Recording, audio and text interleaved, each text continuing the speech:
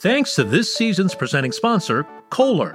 They design innovative sinks and faucets for people who do their best work in the kitchen.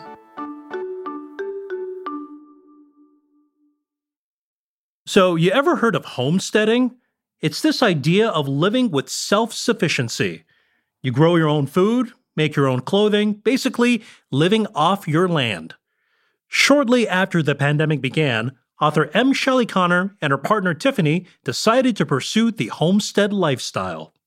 Shelley identifies herself as Dapper, a lifestyle and aesthetic that often entails expertly coordinated suits, vests, and curated accessories. Picture Janelle Monáe, who BuzzFeed named the Queen of Dapper. So, what happens when homesteading and Dapper, two seemingly incompatible lifestyles, come together? Well, you're about to find out. Imagine an elegant dinner. Rosemary smoked trout with lemon vinaigrette, wasabi arugula, and red leaf salad, all served on a beautifully handcrafted dinner table of concrete top and wooden base. Imagine the host of the dinner is very dapper in style. Two-toned wingtip Oxfords, neckties secured with an eldridge knot, fitted waistcoat, and dress shirt with cufflinks. Let's make those rainbow cufflinks. Now imagine if that host caught the trout, smoked it, grew the arugula, red leaf lettuce, and lemon, prepared and cooked the meal, and also built that table on which it's served. Dapper is most often associated with a particular style of dress and curated fashion, while homesteading is a self-sustainable lifestyle, smaller scale than farming, where people produce and craft much of their own food, energy, and even living space. Together, Dapper homesteading, I'm really just combining the two, present a curated lifestyle where a dapper aesthetic is maintained within a self-sustainable practice. I craft my own spaces and produce my own food, both as much as my developing skill set allows. I style those spaces, meals, and my own appearance with a dapper eye. Dapper and homesteader may seem polar opposites, but for me, they work harmoniously. But I wasn't always like that. I was more of a city gal, a Chicagoan, someone who thrived in metropolitan spaces. Today on Proof from America's Test Kitchen, the journey from urbanite to dapper queer homesteader.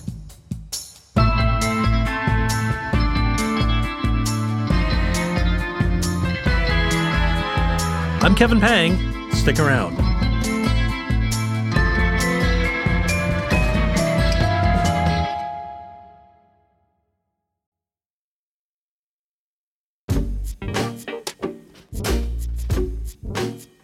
Writer M. Shelley Connor brings us today's story. The Black lesbian community in Chicago is a vibrant, supportive space in which I thrived as an organizer. As a Black queer woman, I'm marginalized in so many spaces, both personal and professional. I prioritize finding, creating, and participating in safe spaces and communities. I hosted open mic poetry through Queer Square Collective, a nonprofit I founded for queer artists of color. I threw parties in the basement of my Southside home called the Fun Salon. I kind of imagined it being a contemporary homage to Alelia Walker's Dark Tower parties during the Harlem Renaissance. It was a whole vibe. It was in the city where I learned to curate my dapper aesthetic, from historical figures like Gladys Bentley to Black masculine of center women in my community to celebrities like Janelle Monáe. I pulled inspiration to fashion my own unique expression.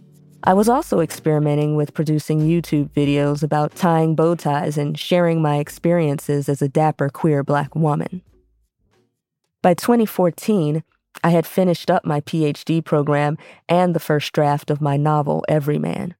I was on the academic job market and things were looking bleak. In academia, you go to whatever university is hiring in your discipline, wherever that may be. I tried to keep my head up, but those were dark times. My family, friends, and the Black lesbian community on the South Side were supportive spaces. By 2016, I found myself dating while broke. I feel like that would make a good reality TV series. I recently debated something similar on the interwebs. The question arose in a Black lesbian Facebook group if someone was ready for dating if they weren't financially stable. Needless to say, I had strong feelings about this. Poor folk deserve love too. To have romance, intimacy. I can go on and on about this, but suffice to say, my dating life was mirroring my job search and publication queries. It was a whole lot of not being the right fit.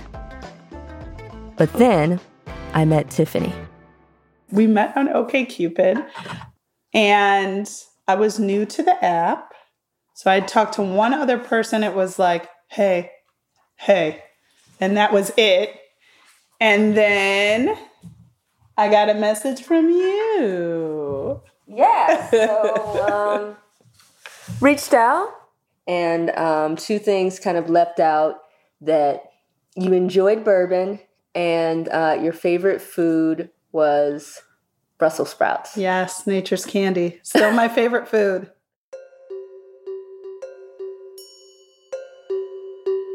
Our first date was to C2E2, or Chicago Comic-Con, and we had a fancy dinner reservation afterwards. The thought was we'd do something light and fun in the daytime, have a reprieve in case one or both of us wasn't feeling it, so a built-in cancellation option. And then dressed up dinner and dancing at the club across the street from the restaurant in Chicago's neighborhood, Boys Town, now referred to as North Halsted. Tiffany and I were inseparable after that first date. I introduced her to the Black queer South Side.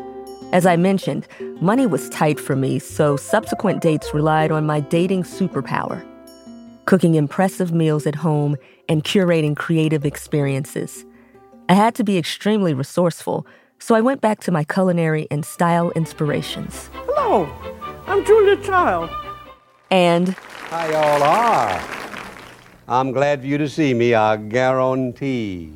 that second voice belongs to Justin Wilson, the Cajun chef. He always wore this red floppy bow tie and matching suspenders. Wilson interspersed storytelling and Cajun patois into his show, and I suppose it's what we would refer to as his brand. Another unexpected Dapper inspiration was from the TV series Hannibal. There were these beautifully rendered scenes of Mads Mikkelsen, Hannibal, dressed to the nines and referencing elegant hand-scripted recipe cards to prepare complicated French dishes as classical music played in the background. It was exquisite, if not for the fact that Hannibal Lecter was probably cooking people. I'm pretty sure that was the series creator's intention. Apparently, I'm not alone in appreciating it. The show's food stylist created Feeding Hannibal, a connoisseur's cookbook. It really added to the fusion of energy I had going on at the time when we were dating in early 2016. Meals I made with Tiffany looked like this. I'm at the fish market on 71st and State for catfish and blue crab, the meat market in the West Loop for steaks, grabbing oysters and mussels, searing on the stove, grilling and smoking on this barrel grill I bought from a guy that sells them on the West Side. Julia, Justin, even Hannibal would be proud. When I was cooking all those things, I was also processing the limitations of store-bought ingredients, how much latitude is given for calling items fresh or organic. At the time, I remember thinking that I'd be able to afford better when I landed a better position. But then, Hundreds of people a year get sick from foods that have been recalled. The CDC now telling people to throw away any romaine lettuce they may have already bought, no matter if it's chopped or part of a mix. All of it should go. I gardened because food that you grow tastes more flavorful and feels healthier. But seeing the cleared-out grocery shelves and my own financial struggles made me start thinking seriously about food security. What if I bought a homestead? I thought. Homesteading might have seemed like a leap, but I wanted better control over what I ate, how I ate, where it came from. With homesteading, it's all about a self-sustainable lifestyle in which you grow and produce your own food to varying degrees. Some folks raise meat and grow vegetables, producing close to 100% of their food. It's not a new concept. I was born and raised in Chicago, but my mother hails from Memphis, Tennessee. They grew vegetables and raised and processed meat. Homesteading appealed to me because it was smaller scale than farming and seemed to prioritize the home, with land being secondary. I've been a lifelong gardener, and in many ways it felt to me to be a next step. My garden would give us a couple of nice salads or a couple of pots of greens. I dreamed of what it would be like to sustain produce for every meal. Plus, I was on the academic job market and more than likely would be leaving Chicago to go who knows where. But there was this new love in Chicago. Turns out, those dinner dates and the homemade dishes I made had a powerful hold on Tiffany. You know how much I love a plan and like that. And I can't believe that you saying to me, like, I'm in this job market. I could end up anywhere, all of this uncertainty. And it's so wild that I was like, it's fine. Like, I'll go where you go. We'll figure it out. The next year in Chicago was such a cluster of emotional turmoil. My father passed in March. I had to take care of his personal effects and plan and execute the memorial. We had extensive flood damage in the fund salon and were getting repairs. And then one day, there was some gunfire that was a lot closer than it's ever been. So close that we actually had to hit the floor to where it sounded like, okay, it's right outside the house. It sounded like it was in the alley right behind us. And we had to hit the floor. No bullets or anything came through the house, but it sounded like they could. And I'm just kind of laying there. And I slowly start to cry. Because I'm like, what is going on? I look over and I see this slow tear rolling down her cheek. Denzel and Glory. Denzel and Glory, right? So, Chicago. We both love Chicago more than anything. You were born and raised there. I got my first big girl job there. Got, raised up the ranks in my careers. I love and forever will love Chicago, period. End of story. However, Chicago was starting to not love us back.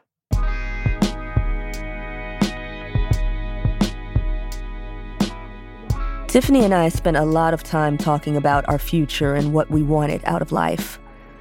The things that we value the most were establishing some generational wealth, getting ourselves somewhere, getting land, and passing it on to family. Another thing that was so very important to us, because we were kind of dealing with some things in Chicago, was safety. I'd like to say that Tiffany and I were 100% intentional in choosing Arkansas.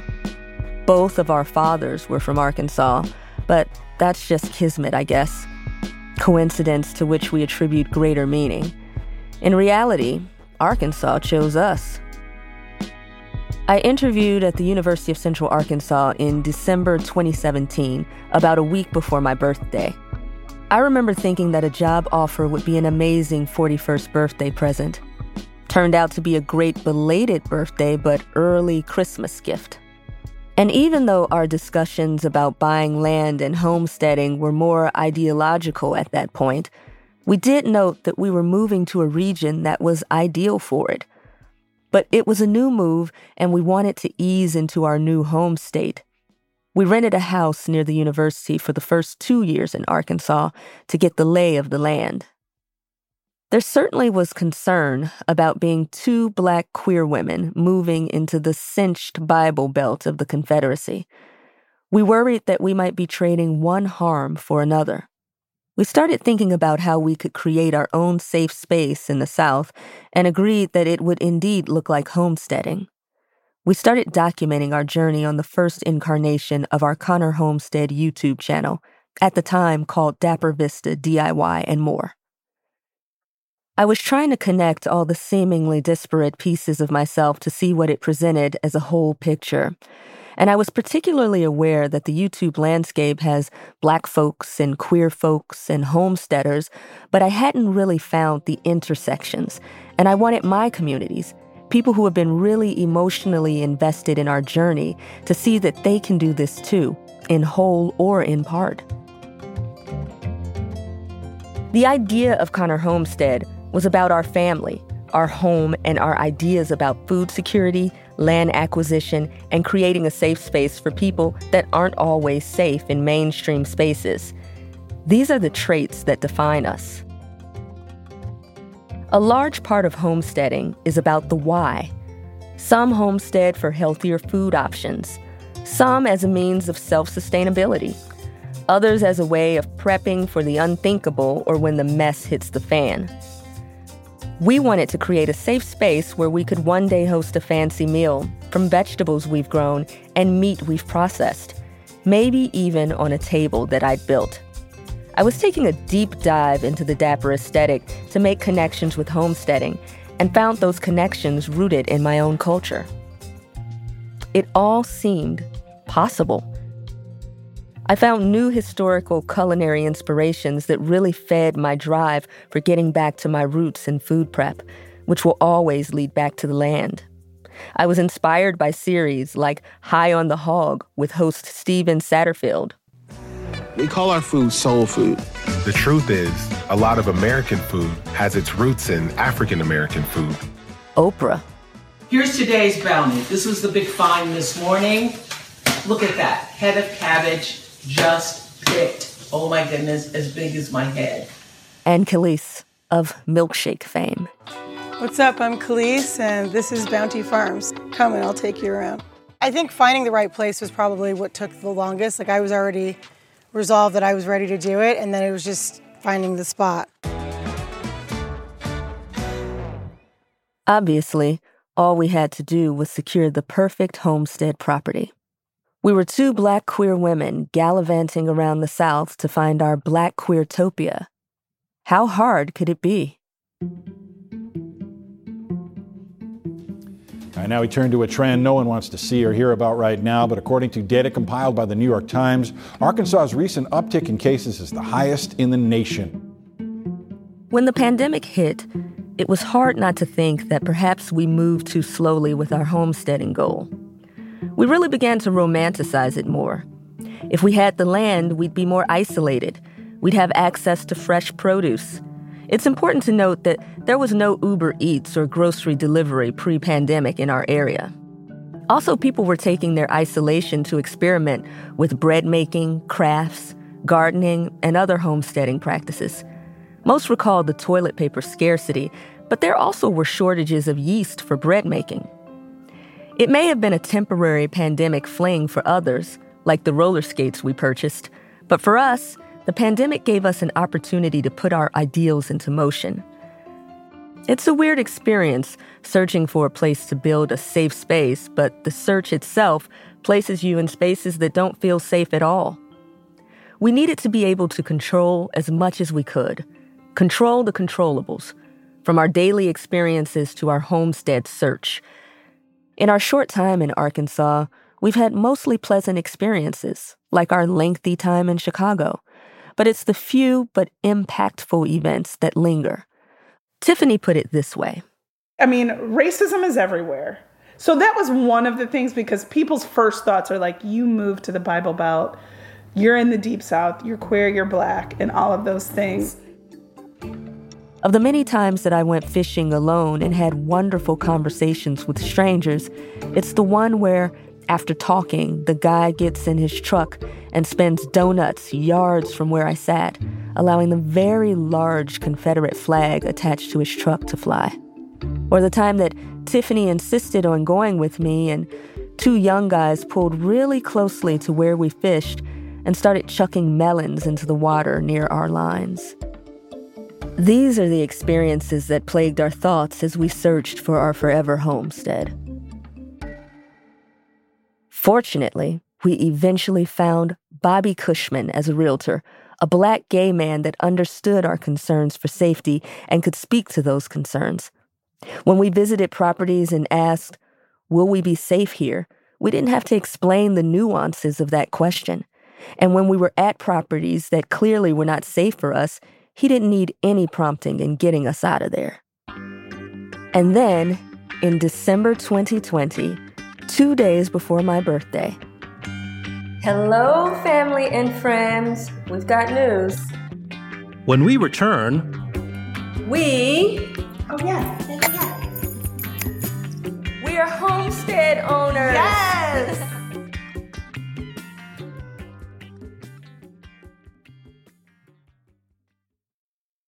eating great food is one thing. The prep and cleanup afterwards is, well, something else. That's where Kohler comes in. When prepping for recipes, you can tell the voice-controlled faucets to dispense measured amounts of water. Kohler's faucets also feature a sweep spray to quickly get any gunk off of your dishes. Even if your hands are messy, you can wave on and off the touchless faucets. That way, you can clean with ease. Visit Kohler.com to learn more. Hey friends, it's Kevin Pang. In past seasons of Proof Ads, we've interviewed some of the engineers that make OXO's amazing kitchen tools. But did you know that OXO also makes cookware? Their new carbon steel and stainless steel offerings mean there's a perfect pan for every dish in your repertoire. ATK's picks for nonstick pans just got upgraded. The OXO Nonstick Pro is now also available in ceramic. And their tri-ply stainless steel pots and pans have amazing heat conductivity, which is great for fast and even cooking. They're also stain resistant, which keeps them looking new. Plus, they're oven safe, which is perfect when I'm making my favorite roast chicken. Find your tools at OXO.com. Right now, OXO is offering a special discount for Proof listeners. Just use the code ATK15 for 15% off on OXO.com. That's OXO.com. OXO. Better guaranteed. A lot of companies we know and love began as a shared family dream. That origin story is similar for the Veroni family. You know the one. They've been making authentic Italian charcuterie since 1925. The five Veroni brothers made it their mission to produce high-quality charcuterie from their family's roots in a small town in the Emilia-Romagna region. It's the home of beloved meats like Italian prosciutto, mortadella, and other great salamis. Today, the fourth generation of Veronis are producing genuine Italian cured meats and sharing them with the world. For more information on the Veroni family's recipes, artisanal techniques, and meats, visit Veroni.com. That's Veroni.com.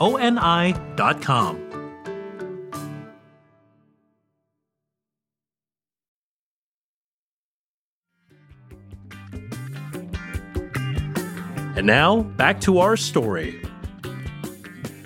It's been quite the learning curve doing the homesteading thing.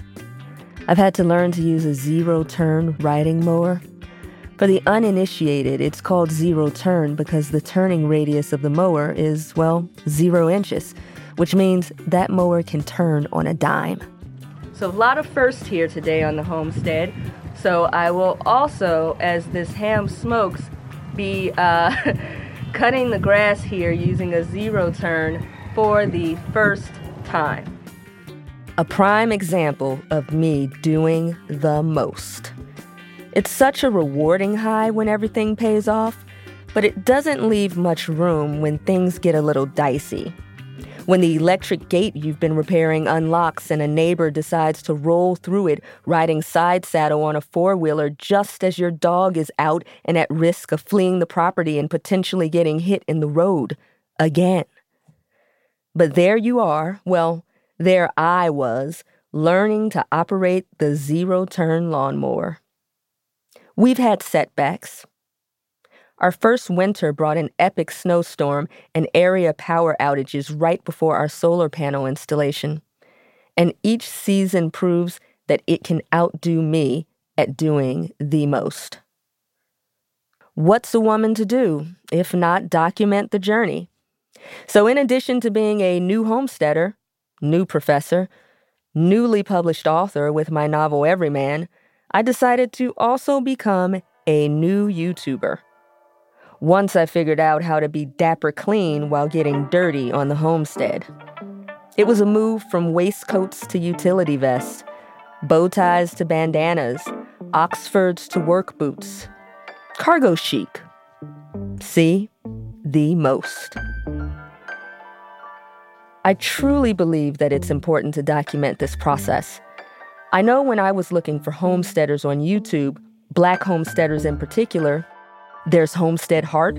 And I am out here today doing some seed starting. Gardening with Princess. I wanted to do something for people who may not have a yard or they live in an apartment and they have a small patio that they can grow a lot of food in a small space. Lead Farmer 73. I just wanted to see, with the garden season coming up soon, maybe you might want to try to grow something a little different. And there are others. But because it's so difficult, and because of the equipment that's required, a lot of times you don't have people recording this stuff as they're doing it. So I definitely want to contribute positive Black YouTube content with regard to homesteading and gardening. I still had that vision, being a dapper host surrounded by family and friends on our land as far as the eye could see. For our first summer on the homestead in 2021, we decided that we'd celebrate Juneteenth. We'd harvest whatever we grew that year, no matter how small the amount, and prepare it. Ideally, each year we'll produce larger harvests until eventually the entire celebratory meal will come from the land. I planted tree collards. Collard greens are my favorite vegetable to grow and eat ever since I was a child. You know why you started cooking collard greens, right? That's my mom, Jerry Connor. She loves telling this story. Because that's what you grew. You came home from nursery school one day and you told Auntie that at your school, they said if you put some grass seeds on a sponge, you can grow some grass. And she said very colorfully, no, baby, we don't grow no grass. You can't eat grass. I'm going to fix you a garden. And she came over and she planted those 2 little collard plants out by the fence near the alley. And they said, if you read a book to your plants, if you read to them, they'll grow real good. So you figured out that if you read a book, they would grow better. You decided you'd read the Bible and they would grow even better. I certainly was an early reader. My mom's a retired Chicago public librarian. But this was early elementary for sure. I was probably about 6, maybe in 2nd grade. Don't do the math. I was always youngest in my class, but that's a story for a different podcast. But you might want to keep my young age in mind for this next bit. So you read those plants about 3-4 weeks. They started growing, and we left and went on vacation to California. They were so pretty. When we came back, somebody had gone over the fence and had taken your greens. I was an enterprising youth, so quite naturally, young Shelley's thoughts turned to vengeance and murder. Do you remember Sidney? He said, you were telling him you were not going to make a garden again because somebody was going to take them. And he said, oh, you can make a garden. He said, but when you get ready to go on vacation, put some flour on the leaves and they'll think it's poison and they won't bother. And you said, I want some real poison on it. I want some real poison on it. Apparently, I don't play about my collards, and that goes for present-day Shelley as well. So we started seeds in our first spring in 2021, and I was really drawn to the purple tree collard variety because, well, it's a tree. Imagine your favorite plant has a tree variety. And in warmer climates like Arkansas, they can survive year-round or even come back in subsequent years. So I ordered a mix of collard and kale seeds. It's a mix, so I don't know what's what. Some are collards, purple collards, and some are kale. Seeds were planted and just started to germinate quickly. After a few weeks, purple tree collards, they are ready to transplant. I transplanted some of them already into buckets. They were so gorgeous. Tree collards are really tall, like 6 feet when mature. And the purple collards have this deep eggplant purple stem. I'd successfully germinated about 10 seeds into healthy seedlings ready for transplanting. But then, enter Acme Anvil. Y'all, something is eating my tree collards, and I don't know what it is, but it's probably a big animal because it's taking the whole head off of them like this. If anybody has any idea what is doing this, let me know. Since I'd outgrown my murder vengeance stage, and Connor Homestead is all organic and natural, we had to find creative ways to fight back. Okay, so we've come out here and decided to do some preventative measures on whatever animal has just been decimating. Manhandling. Just ripping the tops off the collards. All right, so we've got some of this mesh or garden tool, and we've tinted our collection here. The fate of Juneteenth rested on these collard greens. They really were meant to be a unifying activity for my family. We grew them. We'd harvest them together. I'd cook them, and we'd eat them.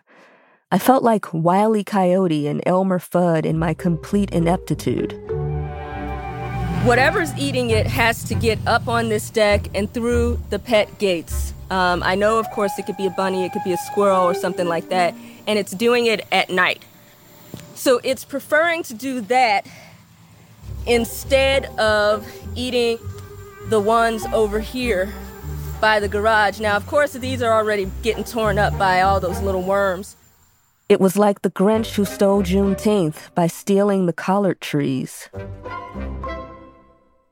Suddenly, because that's what happens when you're trying to do so many things at once, it's Juneteenth 2022, and there are no homestead-grown collard greens. My mom has always insisted that if you're serving green vegetables, you must have a bread. And if you're cooking greens, that bread must be cornbread. So you put the hot water in the batter? Yes. Mm-hmm. So it's kind of like a paste now, so that hot water gets it to this texture. Mm-hmm. And it has to be really hot. That's my Aunt Doris, who flew in from California, showing us how to make hot water cornbread, which occurred after a lively debate between my mother, Uncle Ron, and Aunt Joetta, who joined us from South Carolina. That's just fried cornbread. Yeah, well, that's what I'm saying. I've never had hot water cornbread. The same thing you would have put in the oven. Yeah, right. Just fried, like a pancake. Right, yeah. Yeah, you just stick it in the oven, but I've never heard of hot water cornbread. Hot water cornbread. How about ash cake? It's the day before Juneteenth, and this day is about family. And I realized that I had a wealth of information in mind. To be able to listen to them share their experiences and then demonstrate and pass on their knowledge to us is invaluable. Although we had to make do with store-bought greens from the grocery, I'd cook and we'd eat them. All we needed was each other. We didn't need an actual harvest or some custom table to serve it. Hey, welcome to Connor Homestead. In preparation for our Juneteenth celebration on the homestead, I am working on a new project. I am making a concrete top pub table for our outdoor deck. This is my first time working with concrete. I'm learning a lot, of course, the hard way. I know, I'm the queen of doing the most. We weren't going to have homestead collard greens, but we were going to have a fancy concrete top deck table. I started to feel like my dapper aesthetic was spreading to the homestead space that I was curating. The smooth concrete top had a streak of charcoal pigment in an accidentally cool sort of way. Its base made of big box store clearance wood, sanded and dressed in cedar stain. The whole piece served functional chicness. But in order to get it from my workshop to the deck, well, it was going to require all hands on deck. The perfect unifying activity. Watch your step in.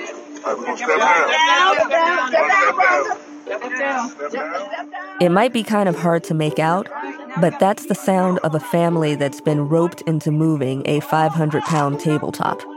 The clearest voice is my mother supervising from the sidelines. And we were successful. Yes! Yes! success. That was insane. I really believe that we constantly put things out in the universe. Goals, dreams, thoughts, desires, and they do come back to us.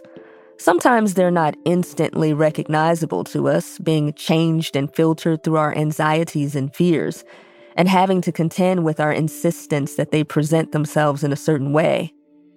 I spent the first year and a half hyper-focusing on tree collards that struggled and apparently ignoring garlic that had bloomed. All right, our first harvest for Juneteenth, our second annual Juneteenth. Yes. And here it goes. 1, 2, 3, pull!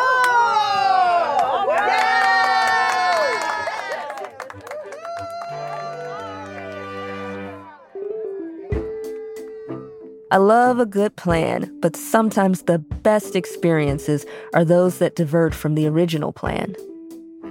We used the garlic to make a garlic butter compote for a seafood boil the following day, the actual June 19th.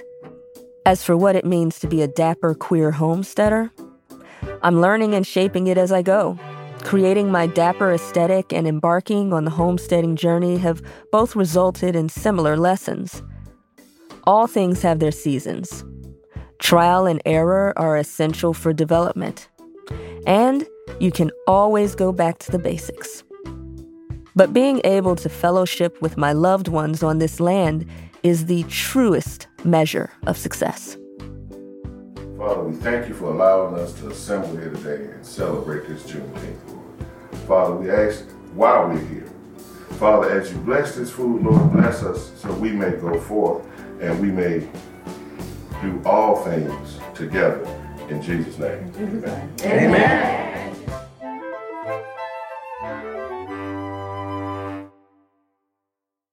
Thanks to M. Shelley Connor for bringing us today's story. If you like Proof, be sure to subscribe wherever you listen so you'll get new episodes as soon as they drop. And while you're there, why not leave us a rating or write us a review? It really helps other people find the show. This episode of Proof is hosted by me, Kevin Pang, and the podcast is made by the following cast of characters. I'm Yumi Araki, the managing producer. I'm executive producer Caitlin Kelleher. I'm Terrence Johnson, and I'm the associate producer. I'm Alex Curran Cardarelli, and I'm also an associate producer. I'm Vanessa Bartlett, and I'm the production intern. I'm Bridget Lancaster, creator and the founding host and producer. Scoring, sound design, and mixing by Matt Boynton, Chester Gwazda, and Anya Gzeshik of Ultraviolet Audio. Brian Campbell of Signal Sound's composer theme music, additional music by Kyle Forster and Jordan Pearson. Jen Margolis is our director of post-production, and our director of production is Diane Knox. Fact-checking and additional research by Angela Yang.